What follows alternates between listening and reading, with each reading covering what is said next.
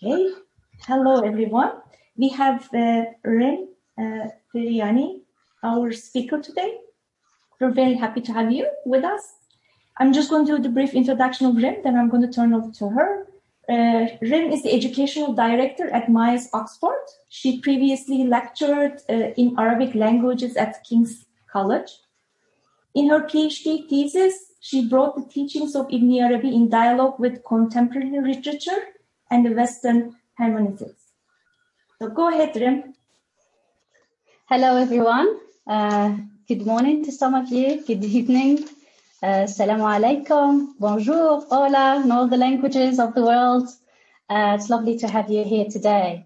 Thank you for the introduction, Dennis, as well. And first of all, I cannot start without thanking Stephen and the Muhyiddin Ibn Arabi Society for inviting me to take part in this third series of Mia's talks, which are dedicated to the memory and works of Michel Chodkiewicz and Keith Critchlow. In today's talk, I propose to discuss with you the forms as well as the meanings of Alif and explore its symbolic significance. As Dennis has mentioned, my interest in language in general and symbolic meanings in particular has been informed by my readings and passion of contemporary post-colonial writers and my interest as well in modern Western hermeneutics. Such a passion, luckily, for language and literary semantics has been further ignited when I discovered the works of Ibn Arabi. It was like a safe haven for me.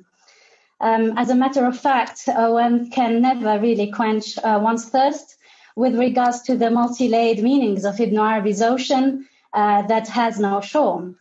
In this respect, I would like to share with you this citation by Chodkiewicz, where he says, "A deeper knowledge of the forms of Ibn Arabi's discourse, and not only its content, allows the reader to perceive quite revealing echo effects, which might otherwise go unnoticed." The citation here demonstrates that when reading Ibn Arabi, the language that he uses and the forms of his linguistic creativity are far from being an ornament, but they are rather interconnected with the various themes that one can explore or delve into. As a matter of fact, the interdependence between form and meanings epitomizes Ibn Arabi's spiritual and philosophical views on the divine names. I'm therefore hoping today to borrow again Chodkiewicz's words that we will hear together these sound echoes that can emerge from such an interdependence. Perhaps I could even say hearing these sound echoes is a little bit like sama' or mystical hearing, whereby the spiritual wayfarer listens with the ear of the heart in the hope of achieving union with the beloved. I'm going to begin my talk with the letter Alif, which is in the title of today's talk, and it was entitled Alif, the One and the Many. Alif is the first letter of the Arabic alphabet. It's a geometrical vertical line, as you can see in front of you. It represents as well number one, and it resembles even, as you can see in the shape, number one. The form of the Alif is isolated when it is a consonant. It therefore cannot be joined to other letters. So I'm going to show you a couple of examples with that in relation to the divine names. The singularity of the Alif here signifies the oneness of the divine, who is incomparable in his supreme position. Later, I'll come back to the form of Alif as a vowel. So here I'm mentioning it as a consonant. We will also see later in this talk how this idea of interconnectedness as well as unity is expressed by Ibn Arabi. I believe for those of you who have attended Stephen Hertenstein's talk, he mentioned in his first talk that, where he showed the picture of the compass in relation to Al-Wahid, as you can see the one, as well as in relation to Al-Ahad. So when we say he is Al-Ahad, he's Al-Ahad by virtue of his essence, his uniqueness, his singularity. The 14th century poet Hafiz speaks of the Alif in the following beautiful words. There is no trace upon the tablet of my heart, save the alif of stature of the friend. What can I do? My master taught me no other letter. End of quote.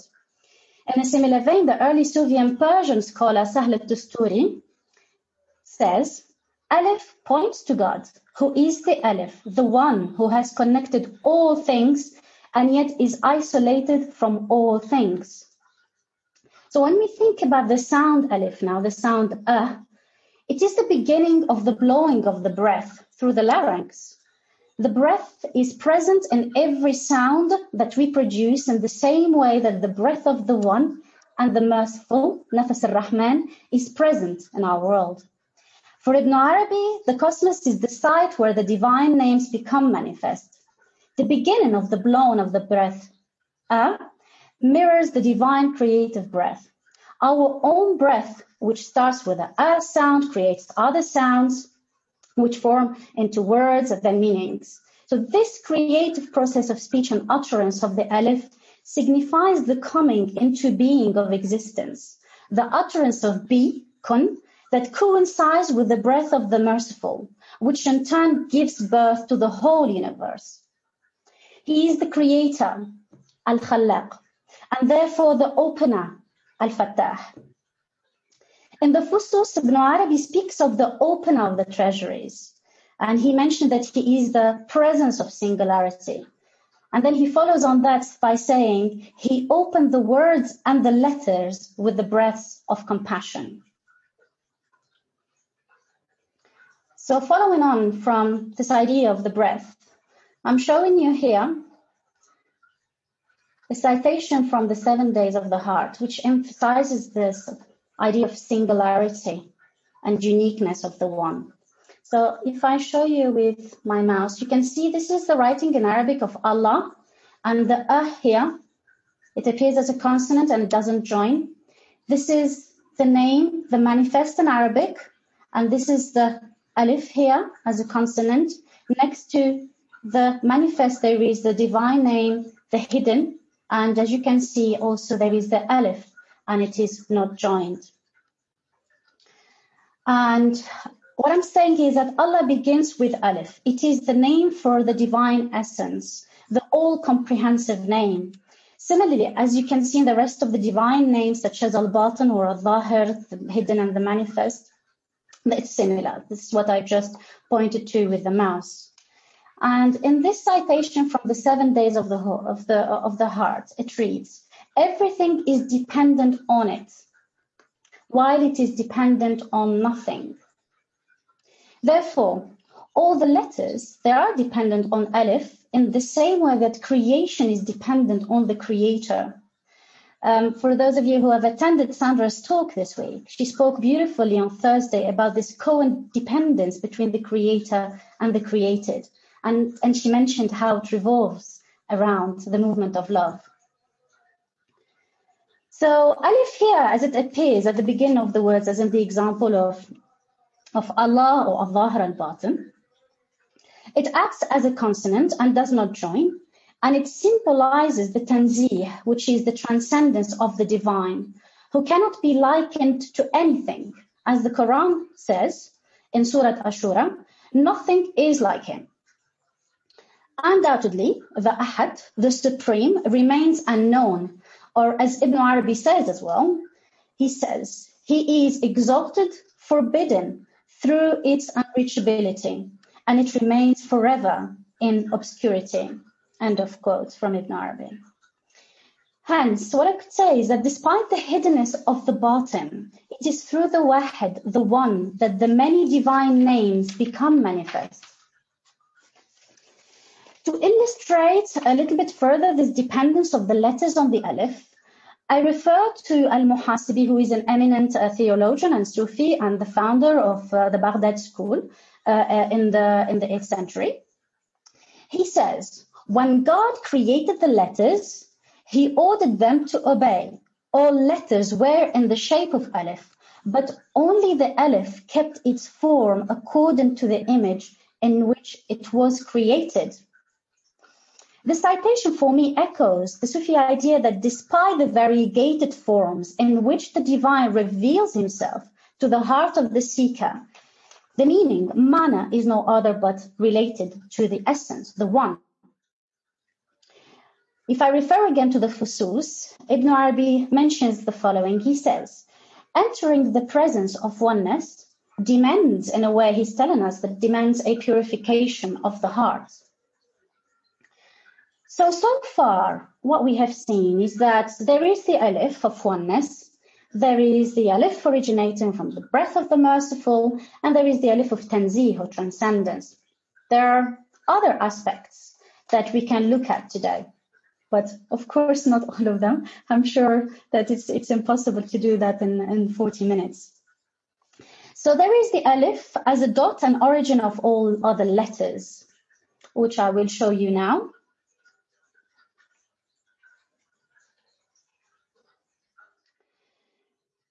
So visually, you can see here right in front of you, and hopefully with the mouse as well, I can point to some of the Arabic letters. Alif is the origin and essence of all letters because it's the nokta, which means the dot, that gives birth to the rest of the letters. As you can see, there are some examples here. I'm pointing to the Ain letter, and then here there is the Tha letter. All of these are Arabic letters in Arabic. And there is the Ba, and as you can see how the dot is the origin of the manifestation of these letters. And this is drawings, of course, in the sacred art of calligraphy. What I could briefly mention here is that the system of proportions in calligraphy situates Alif as the starting point and the dot as a measuring unit. Abdelkabir Khatibi, a contemporary Moroccan novelist and philosopher, in his book entitled in French L'Art calligraphique de l'Islam, which has been translated as The Splendor of Islamic Calligraphy, states that the proportions of characters in calligraphy all refer back to the size of the Alif. And he explains in his words the following. He says, Alif was also used to measure the diameter of an imaginary circle. So as you can see here, this was taken from Abdelkabir Khatibi's book. And he's saying that within this diameter of the circle, all Arabic letters could be written. The calligrapher composed the characters and therefore proportioned them according to the point width, the size of the Alif, and the diameter of the circle. I'm going to return again to this relation between the Alif, the circle, and the diameter because it's quite a significant one in terms of understanding the meaning of Alif. But I must confess that I'm hoping that Professor Deborah Kelly is amongst us because I'm honored to say that her extensive works on Abdelkabir Khatibi have been a great source of inspiration in terms of understanding this idea of calligraphy in relation to the mystical writings. Now, going back to this idea of the symbolism of the dot, Keith Critchlow in Islamic Patterns says the following. He says that the point is a symbol for unity and source. And in terms of geometry, it represents the center. End of quote. So I began the talk by saying that Alif symbolizes oneness and that it represents the breath of the merciful. So by establishing that link between the Alif now and the dot, I'm emphasizing the creative dimension of such a symbolic meaning. So Alif here becomes a sign of divine creativity.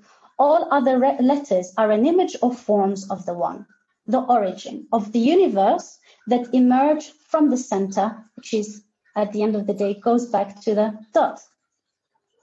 This idea of forms is conveyed through Ibn Arabi's own words in this citation. Ibn Arabi says, I mean that he is the very existence of the letters, of the names, the first and the last, the apparent and the hidden. There is no first or last, apparent or hidden except him, without the letters which form these divine names becoming him. There are three key words here that stand out. Letters form names. They are interrelated. Without the Alif, the other letters would have no existence. It is him who made the names appear and emerge. In the same way that the letters were created out of the dot of the Alif, the center of the universe, the names of the Creator originated from him. As the forms are created, transformed from a dot to letters to meanings, they are not fixed. They are becoming him, as Ibn Arabi says, signifying a constant state of ceaseless creativity. When I was reading this passage, an image came to my mind, and I would like to share it with you. It was an image of a dervish. When I thought about this becoming him is a little bit similar to a dervish who is constantly whirling, in the same way that the letters dance around their originator, the dot or the alif. The divine names are there to remind us, a form of dhikr, that it is to the one that everything returns. Such a circular dance echoes what Ibn Arabi is saying in the Friday prayer and the 7 days of the heart. He says, make me turn round and round in the degrees of the mysteries of the realities. And I hope this clarifies a little bit why this image of the whirling came up. Having now showed you how the alif embodies both the one and the multiplicity of the divine names, I have a question that I'm going to try to answer, but perhaps as well that you could help me later to answer it during the Q&A. How best can we illustrate or trace this movement from oneness to multiplicity, or vice versa? How can we trace this movement from multiplicity to the one? My starting point is language. So I went back to the Arabic language and the roots. And here are a couple of things that I can share with you. So linguistically speaking, if we take a closer look at the Arabic meanings of the one, as you can see here, al-wahid, we will find a clear semantic reference to singularity, as well as multiplicity. In relation to al-wahid, there are the following verbs that are connected to its meaning. There is wahada and wahida, meaning to be alone or to be unique. That's the first meaning itself. If you change slightly the pronunciation of wahada and say wahada, then you're moving from this idea of uniqueness to joining together and to unity. So interestingly here, in terms of the language itself, so the root, the wah, the ha and the da, convey both the singleness and togetherness, unity and uniqueness within the same root. Now, that's regarding al-wahid. If we look at the alif itself, this is what we can find in terms of meanings. This is pure joy for me, by the way, when I talk about this, because I shared with you my passion with regards to language and roots. So I mentioned that alif, when it is written, is an isolated consonant when it is written at the beginning of the word, signifying the oneness of the divine. Now, in relation to the meaning, there is the verb allafa, as you can see from the root alafa. Alafa means to unite, synonymous with, like I mentioned earlier, wahada. At the same time, allafa means to form or to compose. So, for example, if you want to say compose in words, ideas, or a novel, you would use that verb allafa. So here, what we note is that in addition to the sense of conjoining together, there is the meaning of creativity, composition, which harks back to what I mentioned earlier in terms of the creativity of the divine breath, as well as the forming and coming into being of letters, names, and the cosmos that I spoke about earlier. So alafa here, as to form or to give shape, also can remind us of one of the divine names, which is al-musawwir, the bestower of form or the shaper. In the Quran, it is referred to in the following verses. In the first verse, it says, in whatever form he willed, has he assembled you. And in another verse, he says, it is Allah who made for you the earth a place of settlement and the sky a ceiling, and formed you and perfected your forms and provided you with good things. So I'm drawing your attention here to this meaning of forming and its relation to the divine name of the Shaper, Al-Musawwir. So let us now, what we can do is explore a little bit further this linguistic correlation between the one and the many, unity and multiplicity, between Wahada and Alafa, and how it is expressed by Ibn Arabi himself. In one of the citations by Ibn Arabi, from the 7 Days of the Heart, again I'm quoting, and which I'm going to read. I ask of you by every name which derives from the Aleph of the unseen, which encompasses the reality of all that is witnessed, that I may witness the unity of each multiple in the interior of every immediate truth, and the multiplicity of each unit in the exterior of every ultimate reality. Then let me witness the unity of the exterior and the interior, so that whatever is unseen of that which is exterior is not concealed from me, and whatever is concealed of that which is interior is not unseen to me. Let me witness the totality in all things, O you in whose hand is the kingdom of all things.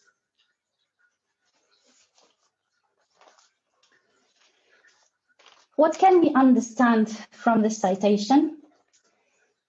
The Aleph of the unseen here is the Aleph of the divine essence, which unquestionably remains forever hidden. So I'm referring here to the essence. Ibn Arabi is not seeking a witnessing of this essence or of his essence. He is asking by every name that derives from the essence to witness the truth. What derives from the Aleph are the names of the divine, the forms of disclosure of his hidden essence. And it seems that when one witnesses the manifestation of the names, both unity and multiplicity unveil themselves to the heart of the seeker. And once such an unveiling takes place, one reaches the point of the totality, al-haq. If one were to witness or experience unveiling, he or she will witness both unity and multiplicity, where the interior meets the exterior. What one witnesses here is not the essence in itself, but rather the unity between the one and the many. And this unity can be experienced in an ultimate reality, as you can see in the citation. Ibn Arabi confirms this idea in another citation that I took from the Self-Disclosures by William Chittick. Ibn Arabi says, manifestation belongs to the forms, not to the entity. The entity is forever absent. The forms are forever witnessed. So if I were to illustrate this to you visually, I could share the following slide. So here, what you can see in front of you, these are the different shapes of the Aleph. There are other ones that I even could not include because the slide could not include more of the shapes. And when I was doing the slide, it brought to me a nice memory from one of the students that I had and who was learning the Arabic language. And he was looking and he was like, this Aleph, the first letter of the Arabic, is a bit like a chameleon. You try to catch it and it changes and it turns into another form. And I found that a really nice metaphor that she used. So what you can see in front of you, the variegated forms or shapes, these are manifest to our eyes. If we want to hear the Aleph, we can hear it as a consonant as well as we can hear it as a vowel, which I will explain a bit more later. So this, for me, in a way, it mirrors how the heart of the seeker experiences the beautiful unfolding of the forms of the divine. It's some sort of unfolding that it is in a continuous state of spiritual becoming. So this reading so far of the Aleph that I have shared with you emphasized the idea of oneness and multiplicity. So what I would like to bring to the fore now in this last part of the talk is I would like to discuss or share with you the meeting between singularity and multiplicity and establish some sort of an analogy between how the Aleph can actually I would say, symbolize or reflect the intermediate realm of the barzakh, or known as the isthmus as well. Before I explain this point a little bit further on the relation between Aleph and the barzakh, or the isthmus, let me clarify how this intermediate status of the Aleph can be identified in its shapes, and secondly, in Ibn Arabi's writing. So visually, I'm showing you some examples of the names of the divine. I will use my mouse as well. So if I take here the divine name al-Batin, the hidden, here the Alif appears as a vowel. It is joined to the letter Ba. And now we ended up no longer with the letter Alif nor the letter Ba, but with the long sound Ba. So the following one, the same way, the manifest, you can see the Alif as a vowel here, joined to the letter Dha in the Al-Zahir manifest. And we are no longer talking about the letter Alif nor the letter Dha, but a long sound of Dha. And the same way applies to Al-Fattah, and we could take more examples as well from the divine names that actually have this use of the Alif in the middle. Al-Fattah, the opener, we have the letter Ta, and the Alif here as a vowel, and we no longer have a Ta nor an Alif, but we actually have a Ta sound, so an elongated sound. I was trying to draw a circle here, but as you can see, my geometrical skills is not one of my best things, really, or skills. Okay, so this is visually showing you that we actually can no longer say that there is the letter Alif nor a Ba, but it is actually both. They're both joined together. So we have the taste somehow visual still of an in-betweenness of the sound. So is it an Alif? Is it a letter? Is it a vowel? One can clearly say that this is neither this nor that, and yet it is both. If we take another context, which is the context of calligraphy. In this picture, it shows the Alif acting as a diameter of the circle. All other letters derive from the center of the circle. So I noted this earlier when I showed you a picture from Abdul Kabir Khatibi's book, and I've taken that from his textbook, which is The Splendor of Islamic Art. Although it might seem here that Alif is tracing some sort of a separating line within the circle, it's on the contrary the world from which all the other letters and shapes emerge. In a similar way, Ibn Arabi himself, when he talks about the barzakh, he says it is the bringing into form, taswir of everything, bringing into form.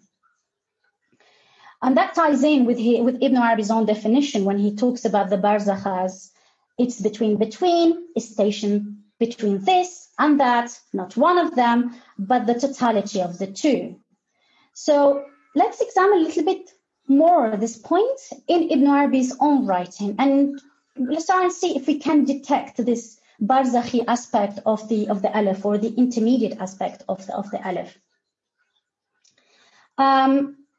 Please do not worry by seeing all of this writing in Arabic. We're not going to do any tasks or any translation tasks, but I'm going to just share with you some key expressions that are relevant to the talk.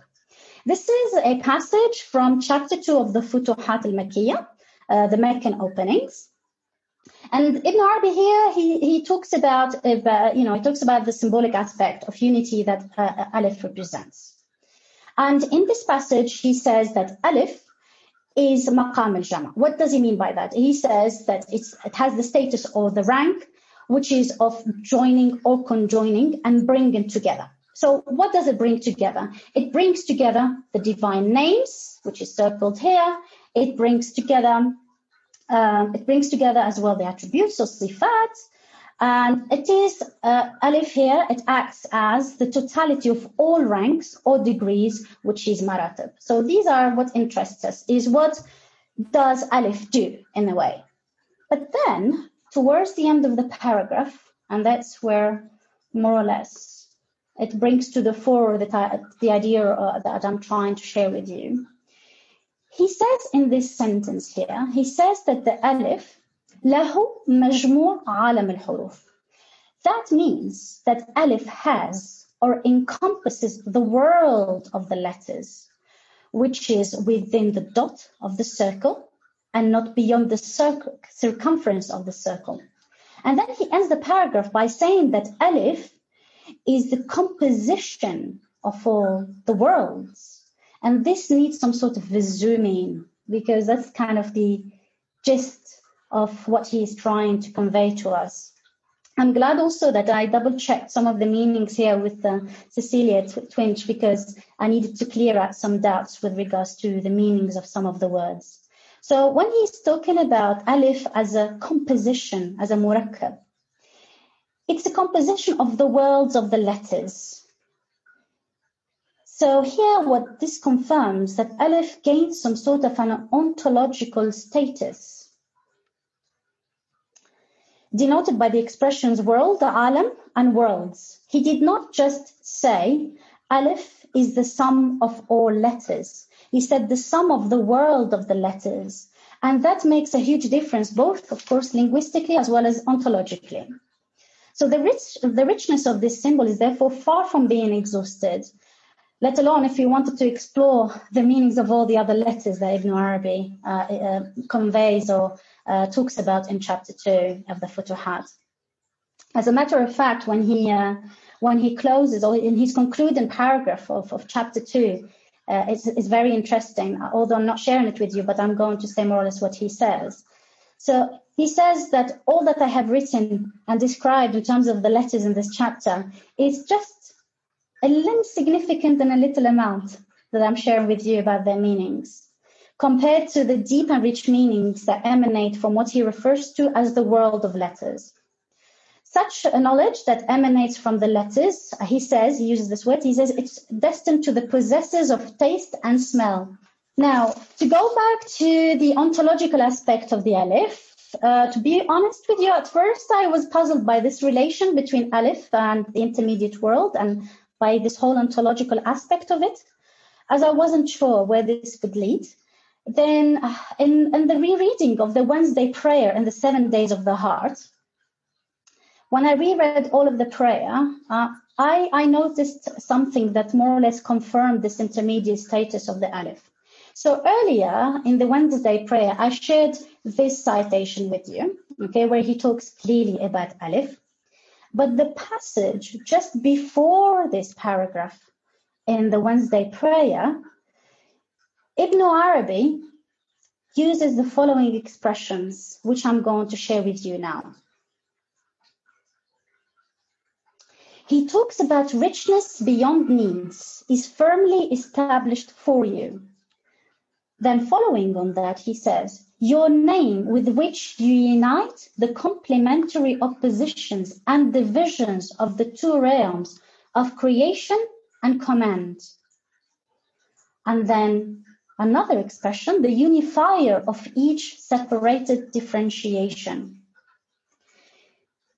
So mentioning the Alif itself in the Wednesday prayer alongside the divine names cannot just be simple coincidence here, especially the keywords of uniting and complementary oppositions and the unifier.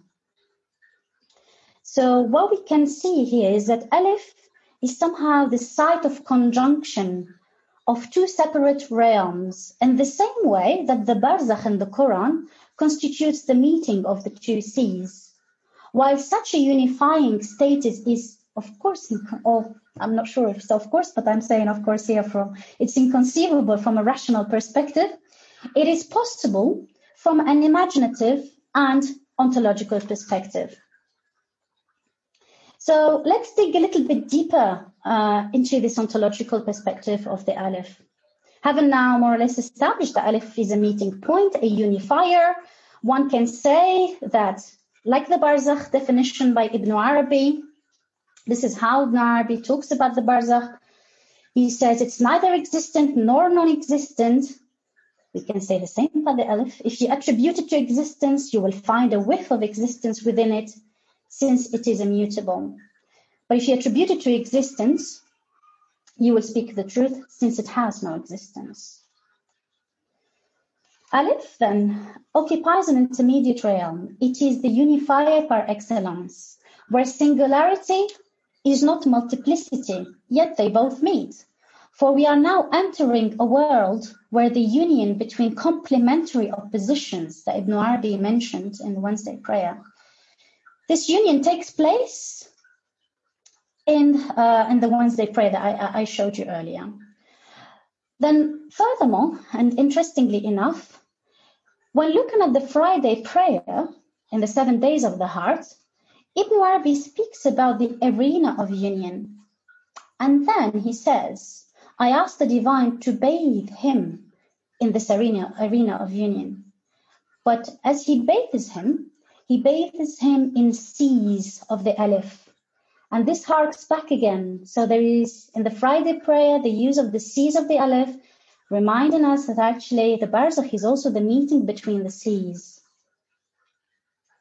This, in a way, also sends us back to the expressions of Ibn Arabi that I shared with you earlier in the citation, where he says the unity of each multiple, the multiplicity of each unit as well. And he linked these to the reality of the truth. Now, if I wanted to translate this idea of the Barzakhi status of the Aleph, I found an example in a literary work, a wonderful passage from Borges in his short novel, which is entitled The Aleph. It might be worth mentioning here for those of you who are familiar with Borges' work that there is another Elia in one of her excellent journal articles. She looks at the various Islamic esoteric concepts in Borges' work. So in this short story entitled The Aleph, there is a fictional character. His name is Danari. And what he is claiming, he says that he has in the Kala, he hides an Aleph. And this Aleph enables him to write an epic poem. Okay. Now I'm going to just quote what he says about the Aleph, because it will beautifully translate what Ibn Arabi says, but in a literary context. I could not, of course, copy all of it because he goes on and on about the Aleph. So this is just a taste of it, or the smell of it. So he says, the character, on the back part of the step toward the right, I saw a small iridescent sphere of almost unbearable brilliance. At first, I thought it was revolving. Then I realized that this movement was an illusion created by the dizzying world it bounded. The Aleph's diameter was probably little more than an inch, but all space was there, actual and undiminished. Each thing, a mirror space, let us say, was infinite things. Since I distinctly saw it from every angle of the universe. I saw the teeming sea, I saw daybreak and nightfall, I saw splintered labyrinth, I saw close-up and ending eyes watching themselves in me as in a mirror. And in the Aleph, I saw the earth, and in the earth the Aleph, and in the Aleph the earth. I saw my face, I felt dizzy and wept. For my eyes had seen that secret and conjectured object, the unimaginable universe. So here there is this unimaginable world that reveals itself from every angle to the character. No wonder in a way he felt dizzy when he's talking about it. So through the Aleph, the secret of unimaginable universe becomes manifest. In the same way that here Borges describes the infinite beauty of such a space that the Aleph creates, the Aleph in Ibn Arabi's work has the significant ontological status, whereby, as I mentioned earlier, it's a complex composition of all the worlds. The Aleph traces an intermediate world like a diameter of a circle, where the world of the hidden meets the world of the manifest. And within this intermediate realm, everything becomes possible. All we need to do is to admire these possibilities and not to feel too worried to get dizzy as well. And when we admire these possibilities, it's a little bit like looking or seeing the signs and the horizons of the cosmos. And I am echoing here the Quranic verse from Surah Fussilat, where it says, we will show them our signs in the horizons and within themselves until it becomes clear to them that it is the truth. End of quote. So this intermediate world between the one and the many is expressed by Ibn Arabi in the following citations, which I'm going just to read one of them. And again, I've taken this citation from the Self-Disclosures of God by Chittick. He says, Ibn Arabi, the philosophers have said that nothing comes into existence. So I'm reading this one, the one on the left here. So the philosophers have said that nothing comes into existence from the one save one. But the cosmos is many, so it has come into existence from the many. And this manyness is nothing other than the divine names. Thus, he is one through the unity of manyness, the unity that the cosmos demands through its essence. So what becomes clear here is that the manyness of the divine names that gave birth to the cosmos cannot be dissociated from the unity of the one. Ontologically speaking, the divine being is the one who brings the universe into existence and creates the world. And this creation is nothing other but the manifestation of his beautiful name. The Barzakh, as I mentioned earlier, is this ontological realm where the divine names manifest themselves in different forms. In the same way that the Alif takes on different shapes, like the visual slide that I've showed you earlier.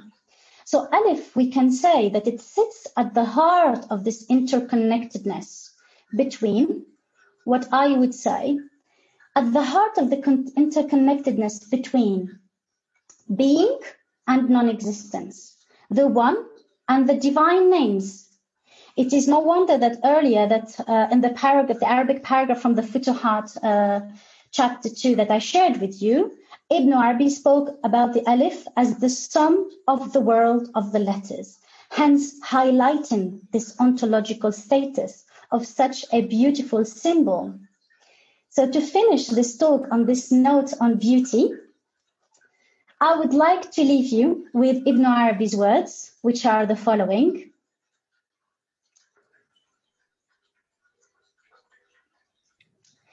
Know that the divine beauty through which God is named beautiful, and by which he described himself in his messenger's words, he loves beauty, is in all things.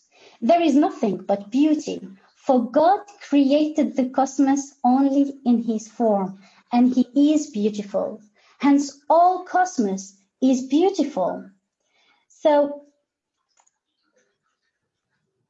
there is nothing but beauty here, as the citation says, and the cosmos is beautiful. So in a way, Ibn Arabi is trying to tell us that this relation between the divine creator and the created world has this touch of beauty that encompasses his self-disclosures. And when I finished with this slide, I thought it was a bit too late to change the title, but I think today, if I had the chance to change it, I would have perhaps called the talk, the title, given it the talk, the one, the many, and the beautiful. Thank you for listening, and I hand it over to Dennis.